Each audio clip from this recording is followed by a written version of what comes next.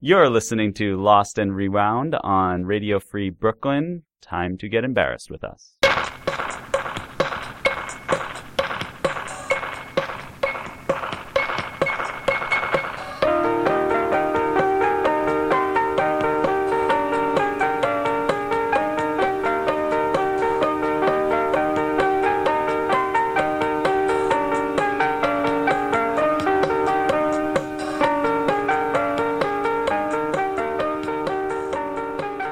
Looks like we made it.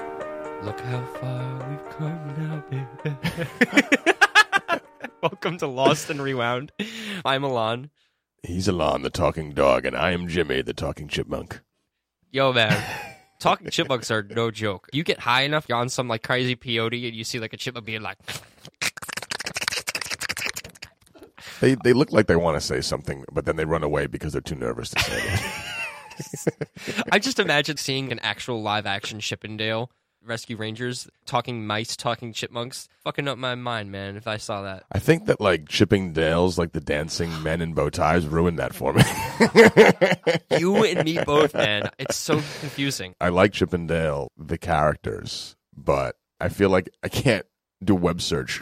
And I'm like, how do I spell this? No! Lost and Rewound is the show where we dig back to your analog and digital recordings of the yesteryear. And when we say dig, they don't have to literally be buried in your backyard with your dead pets. Like, it doesn't have to be dead pets and recordings from your band. We know that some people are like, they'll never find it. They'll never know. I got put a treasure map, though, in my room just in case for Lost and Rewound. Email us at lostandrewound@radiofreebrooklyn.org. Radio Free Brooklyn is a non-for-profit organization, and we're really proud to be a part of such a great community. Really amazing people, amazing shows, amazing ideas that are always at the forefront of internet radio, specifically. So if you want to contribute to the great cause of keeping Radio Free Brooklyn alive and kicking with... And free. And free, exactly. Keeping the free in Radio Free. Please go to our pledge page at radiofreebrooklyn.org/pledge. Or you can donate directly to Lost and Rewound and keep us directly in motion. Yes. The wheels moving. Go to radiofreebrooklyn.org/LAR. Be a sponsor. And for either which way, just depending on whether or not you are contributing to the station or being a kind and generous sponsor for our show, any amount of money will count. It doesn't matter if it's $1 or $2, $3. You can, even if you pay enough money, you could probably even get the studio named after you. I'm just throwing it out there, Mom, okay? I'm just saying. You could donate your firstborn child. Anything you've got. We take old stamps. Really old. Back before they were all forever stamps. I guess at one point they were like, you know what? Nobody uses the mail anymore, so we're not going to keep raising it a half cent a year. Like, people don't care. They don't care. We got a great show lined up for you. Our guest is laughing with us here in the studio, so let's get started.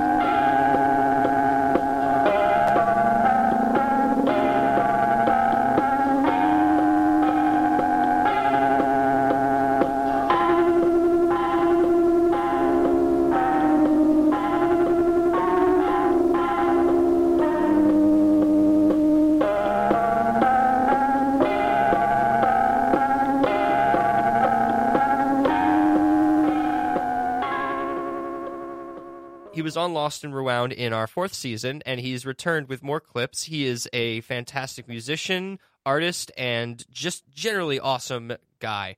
Welcome again to the show, Matt Finch. How's it going, guys? Welcome back. Welcome back. Glad to be in the basement. We were supposed to have you for our 50th episode. Right. Could you tell us why you couldn't make it? Can you talk about it at all? It was basically... He likes to blow up spots. Yeah, I was blowing up spots. No, Hey, blowing up spots since we started this, right? I work for Make Music New York, and, That was why Ryan... I mean, not why, but Ryan was on here talking about that. Oh, man, that could have been a great That's connection. so amazing. Yeah, basically, What? yeah. The timing of that is beautiful, actually. So Make Music New York's a cool festival. It's a citywide thing that, we got like thousands of performers, hundreds of venues, and that day, we'd had our slot scheduled, but then there was like a conference call I got put on, and I had to talk to some people, and I couldn't get out of it. But we put together a cool event that day, so that's June 21st. Anyone in Radio Land who wants to participate or be part of Make Music New York, you can just sign up on the website, which is makemusicny.org, or just show up and participate. It's a great festival, June 21st. Yeah. And it's all over the place, too. Ryan, when he was here, was chatting about where he will be performing, and I guess, what did he say? He said Harlem, and he'll be in Park Slope. Word. Cool.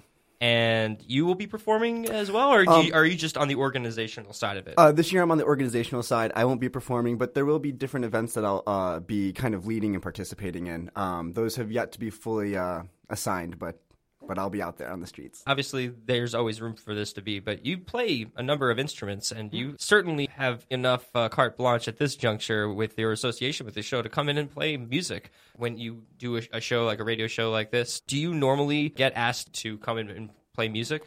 You know, I actually have not been asked to play music. There was one radio show, WBAI. You were on WBAI recently. Yeah, I've never seen that. Yep, I was hosting a radio hour where I just played some tracks. What I was basically doing was promoting Slash Sound, which is the label that I co-run with Adam Cuthbert and Dan Rohde, and then I was playing stuff from Odd Gift Records, which is a local Brooklyn-based, Brooklyn and Boston. They got artists going back and forth, a lot of cool indie musicians, and then was also playing a little bit of Bang on a Can music, and then some of my friends from Detroit as well. Awesome. Mm-hmm. I'm sure Slash Sound now has a lot more exposure because BAI has a really good amount of networking in the independent arts community. Yeah, it kind of blew around. Our website stats shot up that day. It was Awesome. great, yeah. It seems like things have really started to come up. Matt Finch for you. Things have working out. Things have all been coming up, Matt Finch. I've been fortunate to connect into some communities a little further. Like So Percussions is awesome. Percussion quartet. I started working for them a little more permanently than what I was doing previous. Are they a Brooklyn-based percussion group? Yeah, they're amazing, actually. You should go check their website out, too, sopercussion.com, and just, buy all their music. It's amazing. They do a lot of contemporary classical stuff, but then they also merge this, kind of indie rock scene, partnering with groups like Buchan Gase, The National, a bunch of Brassland artists. Yeah. Wait, so how many members are in the band, and what kind of music is it exactly? So it's a quartet. There's 4 of them, and they perform percussion music in kind of a minimalist aesthetic. Last night, however, at National Sawdust, they did a performance of their album Amid the Noise, and they had 20 members throughout the performance, playing simultaneously, sometimes on and off, from vocals to synths to marimbas to vibraphones, bass drums, little pianos. They had a guitarist. I mean, anything you can think of in the percussion world, and then kind of they even had a modular synth at one point going on. It was a killer show, actually. The crowd loved it. I loved it. After party was great. Yeah.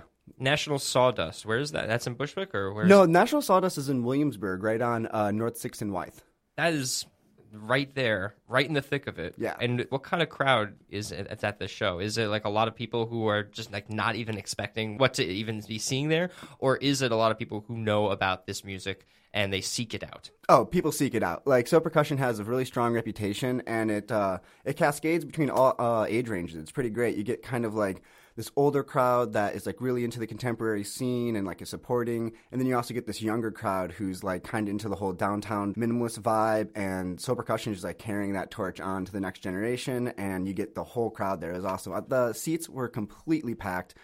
People were standing. The upper room was full. So yeah, it was a killer show, all ages. We didn't really get a chance last time to chat about your music so much in the now. You go by a moniker. Yes. And it's MOTH? Yep, it's so Moth is what it is, but it's an acronym, and it means Music of the Hue.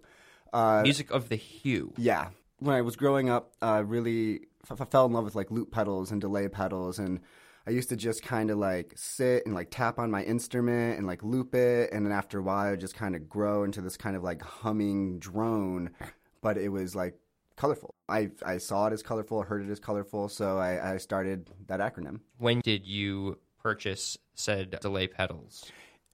Much further into the time from when I started. I actually started playing music in handbells. Yeah, I think we talked about exactly. that. Ding, ding, ding. Exactly. And then that... Whereas we were playing the recorder, Jimmy, right? Hot cross buns. You know how that is? Did we talk about Warriors Come Out and Play? Yes. Which is the only thing you should ever learn on that? Yeah, it's handbells. And you should have a whole choir of people doing it. So you started on the handbells, Yeah. and then eventually moved on to guitar. But there was a saxophone and bass on the way. Yes. So I was doing alto sax in like the concert band, wind instrument. That was real cool. I was naive and thought that the alto sax couldn't hang with my other friends though. You know, I'm going to this school playing alto sax, got some other friends at other schools rocking out on string instruments, and I'm just like, man, no one plays a saxophone. This instrument sucks. So I picked up the bass, started jamming, and it wasn't until like years and years down the road that I got into jazz where I was like, oh, dude, saxophone's a fucking cool instrument. Yeah. It is super cool. The jazz music! It's of all of the woodwinds, It is the coolest. it's the coolest.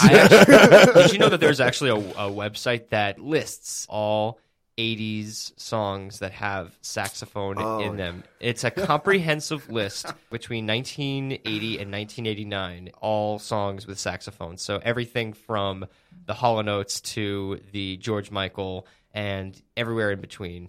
Mike and the Mechanics. And like the guy like rates them. He like, this is a terrible saxophone solo versus this is an excellent saxophone solo. This is an okay saxophone solo. I feel like that's like a cool thing to be able to like break out an instrument like in a situation, you know, and like the same way, you know, you just come into a party, you're like, hey guys, I know some guitar, and you know, people are like, oh, who's this guy?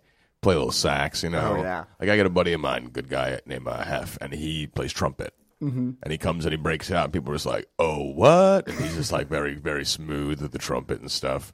But then he has a buddy of his the same way that brings out the sax. And even him, and he's just kind of like, gives the sax guy a look like, oh, this sax motherfucker. I sense that, Stealing my sax glory, all my glory, man. I sense that when you have an instrument that's that enigmatic, not to say that saxophones are very obscure, but when you're a kid and you're listening to music that you're into, I guess that's the disconnect behind being somebody who appreciates music versus being somebody who's playing music. And I never learned how to play an instrument that well. I tried playing guitar, and as mentioned in the past, I have unsuccessfully managed to go my entire life as a music fan with, at the same time, having this interest in playing music. And I will constantly play instruments that I don't know how to play, including Casio like we did last week. I don't know how to play the piano. And I must say, it must be interesting to have that experience of playing an instrument that you, for all accounts, could very much be into jazz, be very much into swing or ska, but at the same time, you're at an age where none of your other friends might be listening to that. Exactly. So what do I give up to be into the music that I'm playing? I'd be very lonely probably, as opposed to if I'm like into what everybody else is into, and then I can just play guitar and then join somebody's band because that we're listening to all the same stuff. Exactly. No, and that's exactly what happened. And I realized all my friends were drummers and guitarists, but there was no bassist. So I was like, that must be my role. That's your calling. Exactly. So I picked up those strings, played that for a while, and then once I fell in love with the bass, which is like truly, I think the root of my musical language is very much in the bass language. I started like realizing how much I love harmonies, and that it's just I couldn't function that well with the bass. Right, you got 4 strings, your chords are all kind of basic. So then I like moved to the guitar, got bored with that, and then I was like, all right, how can I up this? How can I just like do something else with it? And that's when I got the delay pedal. That was like my senior year in high school. You said there was a delay pedal, and what was the other one? It was a delay and a distortion, about those at the same time. It was magical, and then I was like, all right, but then like how do I do more with this? And so then I got that loop pedal so I could like lay down some chords or some swells and like kind of like play melodies over it, and then it's kind of history. It has sort of the same likening to a DJ buying his first MPC. Totally, yeah. It's like it's unlocking that creative on-the-spot composition where you can make decisions that interact with how your sound works versus like, you know, when I'm writing with pen and paper, I can write it down, erase it, and which is great, but it's not the same feel. It's not alive. It's dead on the page. But when you're actually in a loop pedal, we're working with an organism, and it's pretty fun. Do you have a good ear for music to the point where you could hear something and be able to translate it without having to necessarily have the music in front of you? I would say that I can't. I don't have like the perfect pitch thing. I got this thing called relative pitch where I can hear what's going on and understand it. So if I have my instrument with me, I can jump right in and play. But I don't have that skill set to like immediately transcribe what's going on. That's where like some computers will kind of come in handy. I'll like slow it down, hear note to note, and then write it out. Wasn't it only something like 15 or 18% of American musicians are born with perfect pitch, and you just are born with it? Well, that's that. I don't know. I kind of disbelieve it. I think, well, you know, perfect pitch kind of suggests that the Western notation is somehow like the only thing going on, because you go to other countries, they might view what we consider as our like 12-note system to kind of be ugly in comparison to their 48-note system. You got those microtones and those ways of playing with chords and coloring timbres that a lot of the classical history kind of like leaves out and rejects. That is an interesting perspective. To that note, are you finding yourself these days, or were you involved at all with playing with anybody who was taught that different system from other countries? Yes, but not so much in a tonal way. I studied composition throughout my undergraduate studies. And yeah, you meet people that are interested in a lot of different things there. But prior to school, the people that I really fell in line with were these people in Detroit who were running drum circles. And that drum circles? Oh, yeah, it was nuts. It'd be on Woodward, and I cannot think of the crossroad right now, but it was this like hippie commune collective. Yes. Yeah, and they would the infamous one that you talked about the last time. No, you were so here? that was Vine Collective. That was in Kalamazoo on the other side of the Got state. it. So this but is in Detroit there was another collective. Exactly. And called I don't know. All I know is Dr. Bob was the guy. Dr. Bob was the main dude. Of course there's a Dr. Bob. Yeah. Where did he get his degree? I believe it was online. No, but Just call me the Dr. Bob. It was an open drum circle, so there would be times where it was a weekly thing, and there would be times where there would be a good 20 to 40 people playing drums at the same time on this road, like cars passing, just the energy, and it would go from like 6 p.m. till 2 in the morning, or until like the neighbor was like, all right, I've had enough, I'm calling the cops.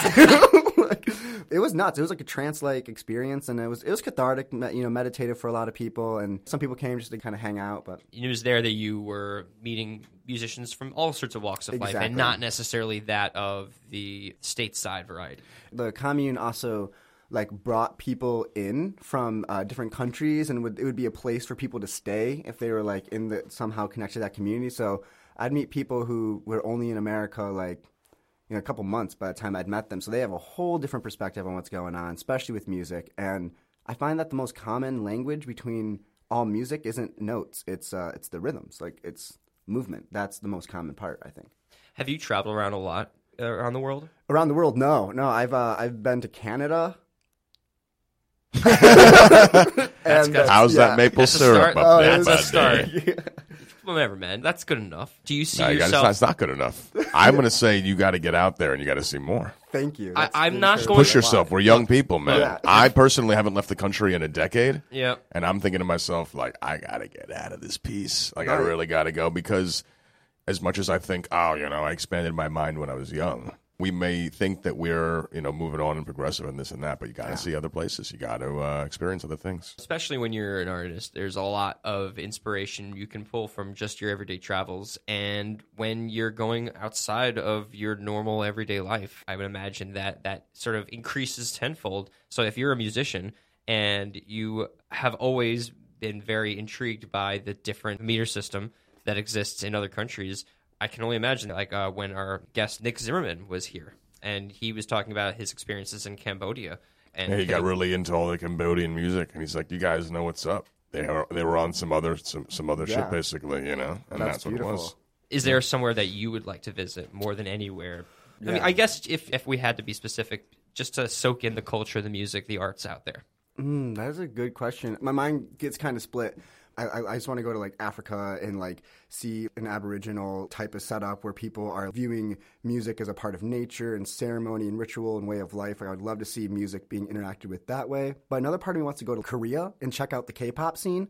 I don't know if you guys know about that, but it's just nuts because it's so commercialized and it's so part of this consumerism and this commodity on like a whole nother level than America. And part of me would just kind of wants to see that infrastructure in person and how it's affecting the people. Because, music's interesting like that. It's this sacred, beautiful, philosophical, out there thing. And it's also like a way to make money. It's a way to like influence people. That really strikes me a lot, because it makes a lot of sense that you're not necessarily out there trying to perform constantly. You're out there running shows because you're more interested in music and society. Absolutely. And how it interacts and how music affects their everyday life. I agree with that 100%. That's really cool. Yeah. Talk to us a little bit about what you brought with you today. I know we will get more time in the next half hour to listen to it, but I am under the impression that you brought your own stuff today that I have not heard at all. Normally, I like to be like, I'm going to listen to this stuff to preview, but no, you brought your own shit today, man. Talk to us about it. Yeah, so this is a tape that falls right in line with the other tape that I brought. It's me in high school. I believe this is, again, like 2008, 2009. This was earlier than the stuff that you a little bit, contributed last a little time. bit earlier. Yep, Because that was right after. Exactly. So that was when I was going on this like journey to figure myself out. And what this is there's returning characters that are in these tapes from the other tapes. For context, for people who didn't get a chance to listen to the episode, of which if you go on our website, you will see it's the episode entitled Drug Rugs. Speaking about the hippies. Refresh us a little bit about the cast of characters that make up this tape and subsequently the tape that you brought before. The returning characters are Leslie, Chris, and Paul. They're like kind of in the front end of this. And this whole tape is kind of an interesting retrospect on people in suburbia and like the weird little shenanigans that go on. There's some drugs involved. There's some drinking. There's people wandering around. There's me being just fucking annoyed with having to go to work. There's like all these little documentative moments where I think what was really captured here is that kind of restless boredom that exists in suburbia. You grew up in Detroit in suburbia.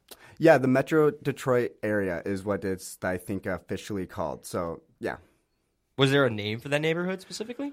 The neighborhoods that this exists in, these tapes, are predominantly in a place called Sterling Heights. Sterling Heights. Yes. I have family from Detroit. I'm not very familiar with the neighborhood nomenclature. I just know that they live in a place called Oakland. Maybe Oakland. Is it Oakland? County. Oakland County. Yeah. Okay, that's what it is. Cool. Yeah. That area is probably like a good like half hour away from where I'm at in a lot of and these tapes. super Jewish.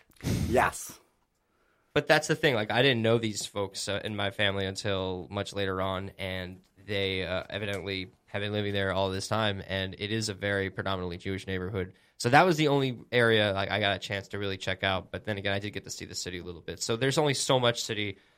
I remember I saw like the Heidelberg Project or something. Oh, it's beautiful. Yeah, that's great. Unfortunately, something that just closed recently was the, or maybe it's not closed or it's like shut down for a period of time. I don't have the full story, but there's this place called the Russell Industrial Complex, and there was like a home to a lot of artists, a lot of good shows, a lot of creative communities. A lot of people ran their like DIY shops out of there, and right now it's closed. I'm not entirely sure why, and it's frustrating to see that happen because it does kind of shut down a lot of the community. But, you know, the community is strong in Detroit, and they'll push through that. You know, that won't hold them back. Do you feel a sense of urgency eventually down the line to organize something out in Detroit, you know, being that you're here doing the art that you are now and seeing Detroit with the inarguable resurgence of music and art out there? Yeah, I know, absolutely. There's whether it be something like a residency, there's this really great organization called Spread Art. They hold a 3-month residency where essentially they'll take on any type of artist, whether it be music, theater, like spoken word, writing, and they offer 3 months and weekly meetings with various local artists. And at the end of the 3 months, you show for it on some level. You create a performance. You create a forum. You create something that is kind of a culmination of that time and space that they offered you. And that is something I'm looking forward to involving myself in. And beyond that, I just want to start putting on more shows in Detroit. I've got a couple of friends who have been running some great shows. One's called the Freakish Pleasures. Really great community of people. A little more DJ dance orientated, but they do some pretty stellar stuff, and I would love to get involved with them and expand on their concepts a little bit. Yeah. Did Matthew Finch of Sterling Heights ever envision that he would be playing music to drum circles or even, you know, to this point now in like the DIY art spaces? To some degree, I think I was blinded in high school. I think I was really, what are those things you put on dogs where they can't see their peripherals? And I think I was kind of honed into what life should or shouldn't be and always felt restless and wanted to escape that. So I didn't really know what my future would be. And it wasn't until I started getting those chances to break out, like you see in the last tapes, where I actually started to understand that, art, doing it for free, working with nonprofits, finding communities of passionate people who really care about what's going on rather than trying to purely monetize it. Once I realized that that was a reality, I knew absolutely that that's where I wanted to be. When we come back, let's dig deep into these delicious, delicious sounds of the Matt Finch archives. This is Lost and Rewound. Radio Free Brooklyn.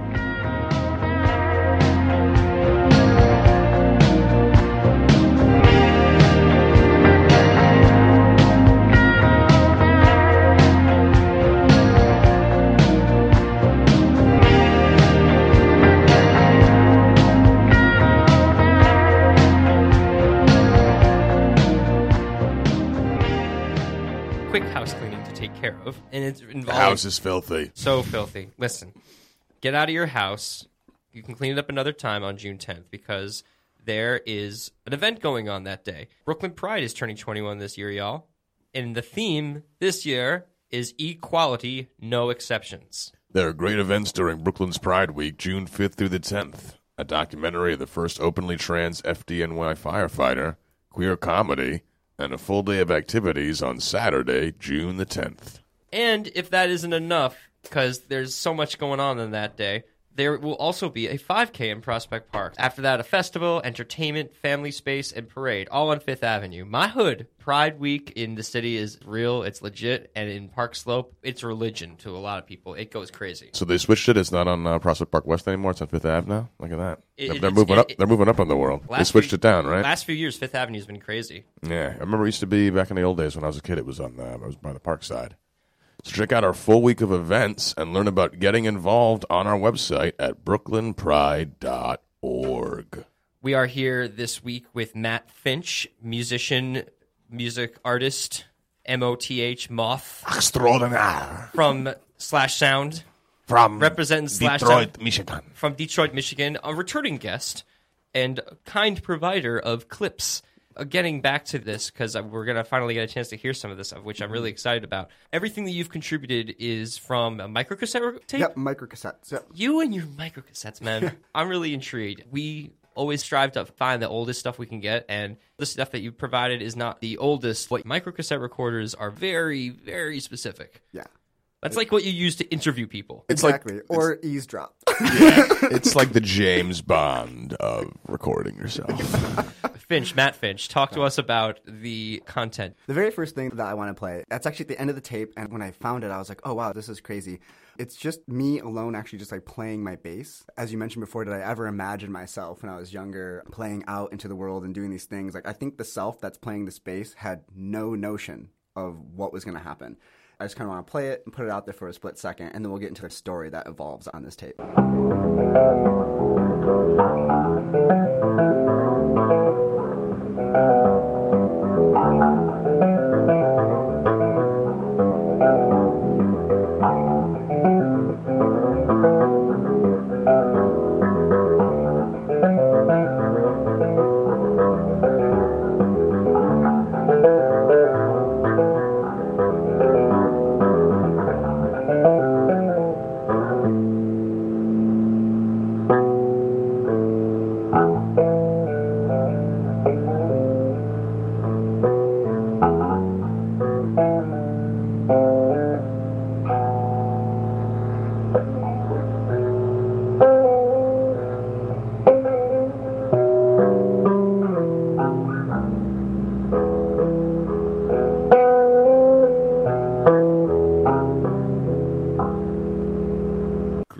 Bassy.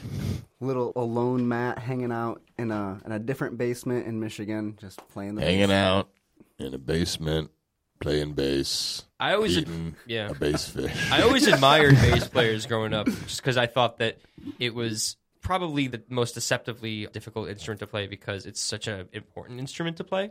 The rhythm's a huge part of it. The function harmonically of how the bass sits in most sonic platforms is it's crucial. It's like, with no pun intended, it's key. Like, it's what's going on. I think there's this like weird stereotype that oh man, once the bass solo starts, like people kind of like leave the room, like oh, who cares? But a really good bassist, you'll hear the melody, you'll hear the chords, you hear the whole thing, but they're just playing one note at a time. But because they're playing the right notes at the right time and being very specific with how they're leading the ear. Did you have inspirations on Bassperations. Oh yeah, my Bassperations are wacky though. It started with like Victor Wooten, Primus, like Les Claypool, Oh, hell Red yeah, Hot dude. Chili Peppers. I was onto the slapping stuff, and then I heard this band called Nuclear Rabbit, a way out there trip of a band, similar to like Mr. Bungle, like kind of. Mr. Bungle, yeah. Hell yeah. But the bassist, he's Gene Bawden. He's playing this like 12-string bass as a maniac on it, and I'm like, wow, I want to strive to be that. And then one day I see his solo work. It's him just like tapping the bass, this beautiful, beautiful classical sound, and I was just like, how do I do that? And that's kind of what I was working on in that little clip was tapping and trying to create melody and rhythm. You know, you're familiar with Weather Report, right? Oh yeah, I'm trying to remember the name of the bassist. Jacques Pastorius. Jacques Pastorius. Yeah.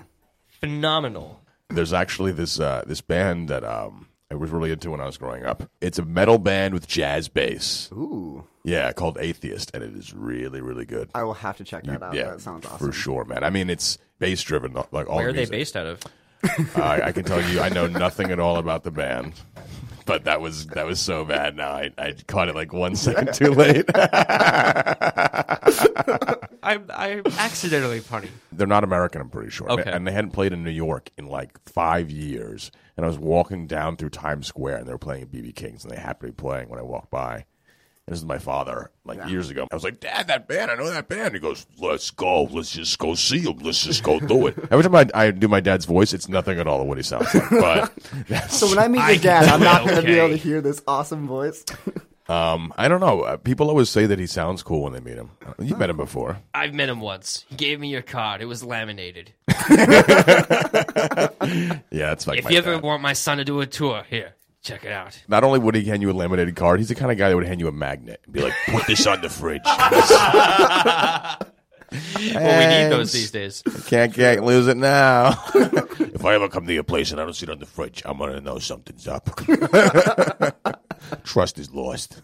I guess I brought up Jacques Pastorius because it reminds me what you were mentioning with this other bassist about how if they're front and center and if it's just them, it's easier to be paying attention to them versus when there's many other components of a band that, from what you're telling me, I guess the legend is that the bass is the least attractive when it comes to solos, especially in jazz, which I don't agree with at all. Not anymore, especially after Jocko.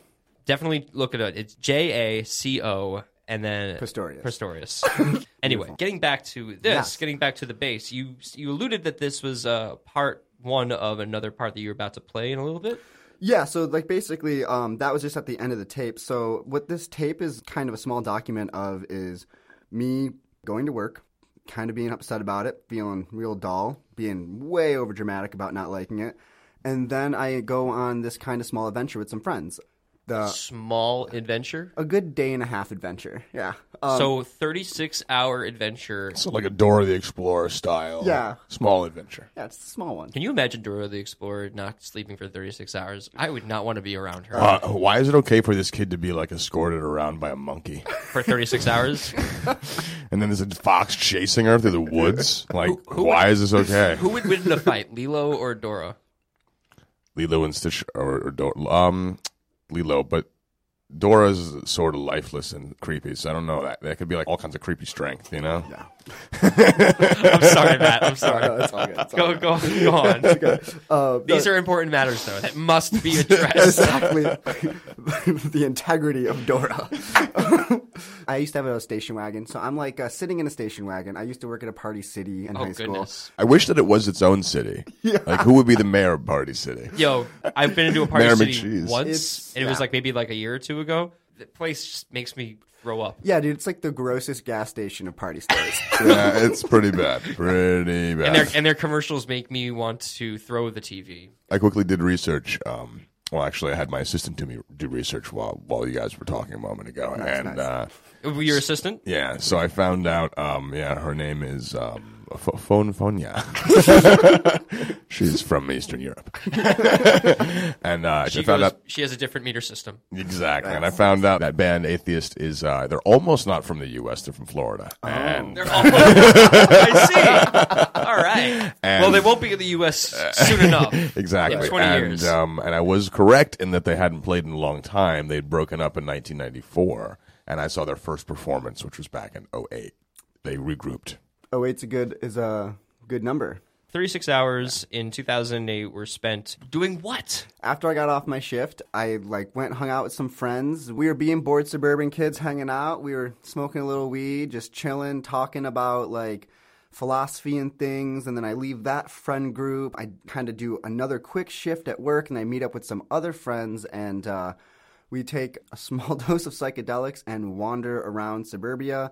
And while that's happening, some friends call us and they need us to pick up beer to bring it to this party. Someone drank one of their dad's beer. That can't happen because then the dad will know that there were friends over drinking their Classic sitcom premise. Yeah. So, exactly. Got to replace the single beer because dad will know. Yeah. Dad doesn't care about the kids, but he definitely cares about the number of beers in the fridge. Exactly. There needs to be 6. And then it's kind of just, clips and moments through that whole experience. Let's hear more of what was documented. Great. So, this is that depressing moment of staring out of my car at work.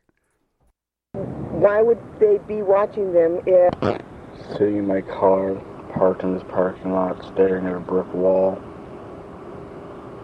Structure. As the moments grow closer to 4, dread overcomes in waves. Consumes me. Despair. This job. Consumed by dread, dude. Exactly. Only a teenager would say something like that. I'm impressed with how low your voice sounds there. I mean, not to say that your voice is higher now, but it sounds like your voice is ultra sullen back then. Oh, yeah, man. He was consumed by dread, dude. Consumed by dread. That's a consumed by dread voice. Yeah, absolutely. All right. Yeah. I can dig it. When I was in high school, I had a job working in my mom's office that was really boring, where I was uploading photographs into a computer database, and it was of this photographer who had died, and they bought all the photographs from his family. Awesome. Yeah, and it actually ended up being really cool stuff. So it was boring at the start, and then as it went on, it started getting cooler and cooler and cooler. Yeah. And it basically... So at first I was so bored. It was the same way. I'd be there because you'd every photo, because it was a slide scanner, and every photo took 3 minutes to scan. Yeah. Most of them I didn't know the celebrities because they were all taken in the 80s. And it was a guy who would go and photograph backstage at concerts and just parties and hanging out with celebs and stuff like that in the 80s. And the one picture where I was just like, oh man, I can't believe what I'm looking at right now. And it was Ozzy Osbourne whipping his dick out. And it was obvious the guy was sort of paparazzi, and he was like, hey, you want a picture, huh? And I remember that I went and told the boss, because I was like, I think we found a gem. He used to tell me, if you see any in there that you really feel as a kid that they'll sell more, maybe let me know. And I did tell him, and he was just like, oh man, that is quite a gem, and something that unfortunately you will never be able to unsee. No, It's burned in. Yeah. It got burned in very quickly. A hole in your brain is saved for Ozzy's junk. Let's just say some people maybe were at that concert and saw him biting a bat, and that's the most vivid image they have. I mean, between Alice Cooper, Ozzy Osbourne, Guar, I mean, a lot of these acts that are doing things that are specifically designed to make things completely unforgettable. Yeah. There was this point in high school where I was hanging out with this dude who I remember because we were friends on MySpace also afterwards, and he had this photo of him running out of a venue.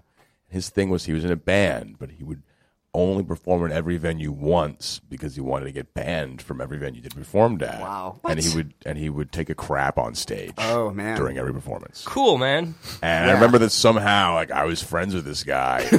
He was in his 20s or 30s, and I was a teenager. Yeah. It was me and him, and then drag queens. It was so weird. No, they'll have no idea why. Super This fun. makes no sense. And I remember thinking back and being like, why was I there? Because I remember that they would always be like, oh, you're too young for something like this, and they would push me to the side. While he took a crap on stage. or something crazy would happen, and it wasn't ever I was in danger or something. But then they'd come back out later and be like, all right, let's get out of here. And I'd be like, man, you guys are so crazy. I remember not wanting to be like them, but I think it's one of those things that when you grow up in New York City, sometimes you just want to be around all of the madness, and you just like, feed fire to the madness, let it, watch it burn. You just like you just want to consume the energy of what's happening around you. Like, this is so crazy. We call that FOMO now. Basically. So, speaking of the FOMO, whatever this trip that you were doing the day after you finished up work, were you supposed to be at work that day? My shift probably started at 4. I was like closing. The hours went till 10 or something. After 10, I then head over to my friend Paul's house where Leslie, Alex, and Chris and Paul are all hanging out. This next thing is just us kind of talking and having just like a philosophical dialogue. And then it's after this morning, then the morning after that, I do another quick shift, which I don't have like a recording of. And then I go into the longer part of kind of escaping suburbia, if you will. Really? Wait. So are you suggesting that your mind is busier when you're high? Actually, I'm not even sure. It just might be that I... No, you know what I mean, though, like... I know what you're saying. Like kind of like your ego, but like not to an extreme, just like you start to think too much about you start to overanalyze stuff or something, like your mind is almost worse off after you're high, but like... I think it might seem that way, but I think that maybe when I'm high, I'm just aware of like how fucking much I think all the time. Like, it just brings like that little thing like in the back of my head, like kind of to the forefront where I'm like, wow, you know, like that, like it like magnifies it somehow. The reason I'm like asking you is because like yesterday I smoked weed and I like started talking, and then somebody like made it. Like I think that this was because like me and Sandra had this like, huge discussion about like being constructive to everyone and like making sure that because you know when someone bullshits or like acts like egotistical or something, you can't it's not constructive to like try to like prove them wrong and like make them aware of that. So yeah, man. Yeah, exactly. Took him a second to like get that word out. Yeah, I mean, I think this like kind of falls right in line because it's talking about the ego and the constructs and kind of relates to, I think, that same repressed feeling that you kind of feel inside consumerism when you don't see outside of it. You know, like I think you're young and you really think that your job's going to be where your life is going to be your job. And I think that this conversation was kind of interesting that it happened later in that day, like kind of talking about freeing yourself from those type of constructs. Mm-hmm. Let's go to the next one. I think it's like a couple of these listened to together, kind of the story reveals itself. Yeah, I feel like there's more to this that we're not hearing. So Exactly. I'm intrigued because there's more. There's always more. And let's go down the rabbit hole. Saturday, July 25th. This morning I woke up confused. There's really no sense of time. Around me, bodies lay asleep. Wall covered in splattered paints with black and purple on a white surface. I looked around, saw the cup I had been drinking from the night before, last night. You could still see some opium residue at the bottom of the tea. We'd felt nothing and our conversations flew like magic. And in between the bowls of marijuana and the smoke that teased and played with the air around us, we found something. We found a nice connection between me, Paul, Chris, Leslie, and Alex. A nice little comfort where we could lounge around and just communicate, be humans connecting, talking, conversations, encapsulated in mere eye contact. And so when this morning I woke up, a sad wave of realization rushed over me faster than I could tell myself. to breathe. And so it stopped me for a second, and I wondered, is this next breath truly worth it? This next breath, which will take me a breath forward and a step forward to work, to Party City, after a night of that. Really awesome. Oh my god. So melodramatic. Really awesome. It's sort of outside of what I feel like most people around that age would be doing in that scenario. No shit. Because Yeah. it's not necessarily, people would just be like, oh, I'm just trying to feel it. And you weren't just trying to feel it, you were trying to examine why you were feeling it and how you were feeling it, and really trying to get it more. Totally, and I think on some level I was influenced by like Hunter S. Thompson, Fear and Loathing type escapade, where I got that. Yeah, you know, his whole thing is he's confronting the realization of the failure of the American dream by essentially like losing his mind within society, and I think there's an appeal to that when you're young, and again, you're in these constructs, and you come across these substances that free you of those stresses for a period of time, and you find people that you can connect with, and you can, like it says, like find this little like bubble where you can just be in harmony together. Now, you know, as you get older, you realize it's a type of escapism. You realize it's maybe not something you should fill all your time with. But when you're experimenting at those younger ages, it can really be freeing. And I think there's a lot of things that I became enlightened by through these experiences, for sure. I don't know if it's even possible for me to have thought that it could be something like recording after all the years I was recording, the day after I got high for the first time, and having such a pleasant and meaningful experience like that time that I got high for the first time, which was very close by to the house. I feel like it was just a very impressionable thing to be even taking what you learned from that experience in a heightened mind state, effectively, and then talking about it and putting yourself out of the box for a minute, just look at it at a bigger picture. Yeah. And you're, what, 17? 16? 16, 17, yep. Dude, I mean, you were smoking some really good shit. Well, like so it goes a little further. So this next one is another one. We're going to listen to it for a second, and this one involves something called lysergic acid. What? Wait, sorry. What? Lysergic acid amide, LSA, is the acronym. It's a cousin psychotropic to LSD. It's not as visual. It's like you're in a lucid dream, but there's no Martians coming down, no purple dinosaurs or anything like that, right? I hope not. Yeah, it's all very, just makes you feel very dreamlike. Okay. Yep, and so I meet up with some friends.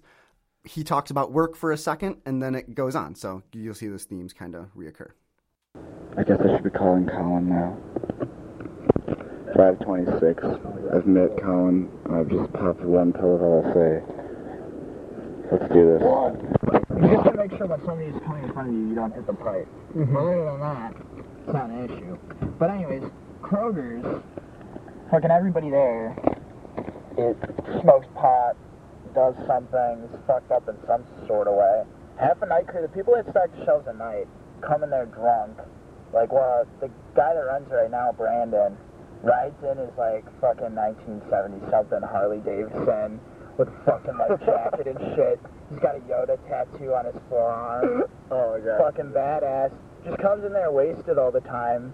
He's picked fights with people like customers? Not customers. Oh, okay. People that work here, he's like picked fights with them and shit because he's just like fucked up. But yeah, I'm hanging out with Colin and our friend Matt right now.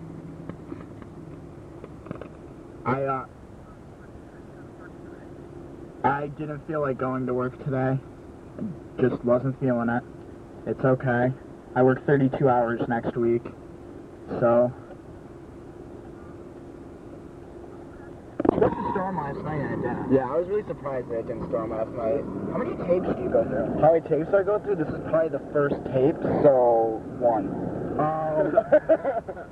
But I just planned thing that you just record everything. Yeah, I'm just kidding. That's my old kindergartner teacher. Her name was Miss Schwartz. Anyways, in a short speed Such a badass dude. One arm he had a Yoda tattoo. Other arm he had a Winnie the Pooh tattoo. This guy was tough. The first things that made me think about in that clip was, I think, just this general idea that we have about middle America and the boredom that permeates, and how drugs is really the only thing that people really hold on to. And that's not to say that it is the way it is all the time, and even into now. But it just seems like at the end of the day, like this is what kids do. That's all they do is just do drugs, and they have sex and work and are miserable with their jobs and fight clubs. And exactly. Split personalities. And I don't mean to make it sound like overly generic, but overall, it is real. It's exactly what America is in a lot of cases, still to this day. All I was going to say is that you're bringing it up like saying that this is something that happens only in middle America, but I lived in the city, brother, and when I was a kid, I tell people the very first time when I was out at a party and somebody broke cocaine out, I was like, yo, you were 12. Enjoy. You were 11 or 12, right? I was 11. Yeah. So it's just everywhere. It's just everywhere. It's everywhere. It's more pronounced in areas that are... Well, I guess Detroit technically is urban, so it would stand to reason that it counts just as much for Detroit as it does for somewhere like Brooklyn. But I think across the board, why you're seeing such even now in 2017, a huge opioid epidemic is because it's a terrible dialogue that's being had right now in smaller communities. And it closes people off. You asked me at the beginning of the show, and I think it's a super powerful question. You said, did you see yourself doing all this art, doing these creative things? This was the period of time where I did not see myself doing that fully, not completely understanding. And I think that's why people get trapped. They get trapped in a mindset. They get trapped in a concept. They're told to make money, make sure that they can pay rent. And those stresses blind them from chasing passions. In my personal journey, once I realized that you don't need any substance to actually elevate your mind, it's activity, it's community, it's people. That's how you elevate your mind. And that's what you were doing. You were doing a perfect service to yourself by documenting and recording, something that I am all for, especially considering that this is one of the reasons why I feel like we started this, was to go on this journey to find those like yourself, Matt, who did similar activities as sort of my anti-drug is recording everybody in everyday travel. Well, I think you figured out at a young age that it was just a substance, and that it was all in front of you, and it wasn't inside, and that you weren't really going to gain something that was truly tangible that you could take with you. Exactly. So you needed to go further into that. Yeah, absolutely. I want to play just one more clip. Yeah, and let's do it. We'll talk about it afterwards. Let's do it. Why so much? Why so much talking? I did not, I clearly didn't even listen to half of that. There was one point where you said, as in, you were just saying it because you, said it because you thought it made it sound like you were listening, but she asked you a question, and was, not the right answer. I don't know if you even know this. No, I didn't. Yeah. But six-pack of Labatt White in cans. In cans? Yeah, if you want to come over, you can play beer pong with us, but we need the six-pack first, because I'm fucked if we don't have the six-pack. Can we come and pick up money, and then I can call some people? Hey, seriously, just do it. I guarantee I can get you money. Okay, well, let me call somebody and see if I can get some beer. Yeah. And after that, you can come over if you want, alright? Oh, wait, who's at your house? Me, Fisher, Adrian Morris, Eric Neskowski, Nick Morris, and Tom O'Holick. Tom O'Holick is there? Yeah, he's going out beers like it's nobody. Why do you guys need a six-pack? What happened to your guys' six-pack? So she can get out of here, alright? And come back, alright? Wait, why do you guys only need 6 beers? Because Tom drank one of my dad's beers, and we have different kinds of beers. We have, what do we have? We're drinking Bush Light, and Tom drinks, and I only have 3 of them, and Tom drank one of them, so I have 2 of them, and so now I need one. So if I were to pick up a 12-pack of Bud Light in cans, would that be... I need Labatt Blue. Labatt Blue? Okay. So 6-pack of Labatt Blue. What other beer do you have if we come? 6-pack. What? Okay. Well, alright, bye. Did you notice that in your voice? They don't make 6-packs of cans. Yeah, they don't. They don't. Yeah, they do. We sell them at Kroger's. Wait. Oh, yeah. No, they do. Bring a cold 6. Okay, so wait. So they his dad has had 3 beers. His friend drank one, and now they need to, to make it look like they didn't drink any of their beers. But while doing this, they're all drinking a shitload of beer, but just a different brand. Yeah. That's hilarious. That's good. You're not even get me drunk. Beer. Speak of the devil. Look at the license plate. Wow. It's clearly beer. License plate reads B33BR. Beer. Fucking Labatt Blue, man. Seriously, man, they needed it. Tomaholic had Tomaholic. Cannot get. Yeah. Wow. He took the wrong beer out of the They fridge. clearly needed to complete the cocktail of all the shittiest fucking budget beers they could find in order to create the Megazord. Gotta get to the bed, dude. After they combine all the beers together, they'll create like a huge Megazord. It'll be like a new drinking game. Instead of Wisest Wizard, it'll be like a huge dragon made up of fucking bushes. Like the and Miller Lite, Voltron High game. Life. Well, another The great worst thing was to do. Milwaukee Ice. I hated it. You could also become you could also turn all the beer cans and the 30-rack boxes into a samurai outfit too. Oh, right, yeah. You could cut the cans. Yeah, beer samurai. That's about as close to a Megazord as you can get, probably. Yeah. Because it was basically a robot samurai, wasn't it? Yeah. Something like that. Anyway, I feel like one of them was a dinosaur, and one of them did look like a robot dude with a sword that had like a headdress. You're wearing a on his Voltron head. shirt. Let's just say it was basically true. like Yeah. a beer Voltron. Beer Voltron was... Yeah, was what they were see, trying the to deal of accomplish. Voltron Yo, is so man, sweet. It's the just Labatt's gonna be the feet, okay? so the thing about Voltron that was so great is it was just 5 tigers that just turned into a dude with tiger hands and feet. This is nothing like Transformers. Voltron is just so corny. That's why I love it. That's such a slice of life. Voltron. I love that, man. That like you don't ever get a chance to hear underage kids trying to figure out what beers to buy. Yeah. I love that. Wait, it doesn't come in cans. There's no way there's a 6-pack of cans. Oh, wait. No way, buddy. That's probably why you're not allowed to buy beer before you join. When I was a kid, me and my friends... Can I get a 16-pack of this we used to beer? argue about inane stuff all the time. Exactly, Like that, all the time. Wow. What an incredible clips that you brought with you, Matt. And it really is nice to be hearing more introspectiveness from the life that you lived out in Sterling Heights, getting a little bit of high school Matt Finch. Yeah. Thanks for coming out, man. I really appreciate to have you. You Yeah, have we love being here. Make Music New York coming up soon. Yeah. And what else you got coming up? Yeah, so Make Music New York, June 21st, that's happening. Everyone should just pay attention to So Percussion. You could check out the website, sopercussion.com. There'll be events online, and also just just watch them as they continue to perform awesome percussion music. And then we also have Slash Sounds doing some releases coming in the fall. So you go to slashsound.net.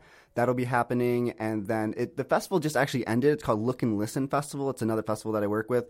That'll come back next year, but keep your eyes open for it. It's all contemporary classical music in galleries. This year we had performances at Pratt Manhattan Gallery. We had it at Brick in downtown Brooklyn. And we also had one at the Studio Museum in Harlem, which had some fantastic trombone quartet that just did this awesome job. But yeah. The ever-busy and musically talented Matthew Finch here on Lost and Rewound. Thanks so much, again, for keeping us company this week. Yeah, man. Anytime. Join us next week. We will be back here at 3 p.m. with more exciting sounds of the past. My name is Alon. My name is Jimmy. We'll see you, we'll hear you, you'll hear us next week here on Radio Free Brooklyn. I'll see you. Lost and Rewound. Radio Free Brooklyn.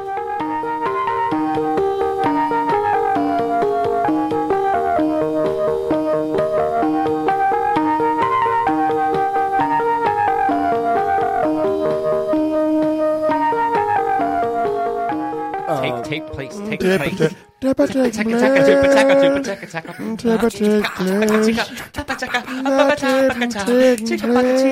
are reminding me of the drum circle. That's exactly what it was like. But Did somebody say tape takes place?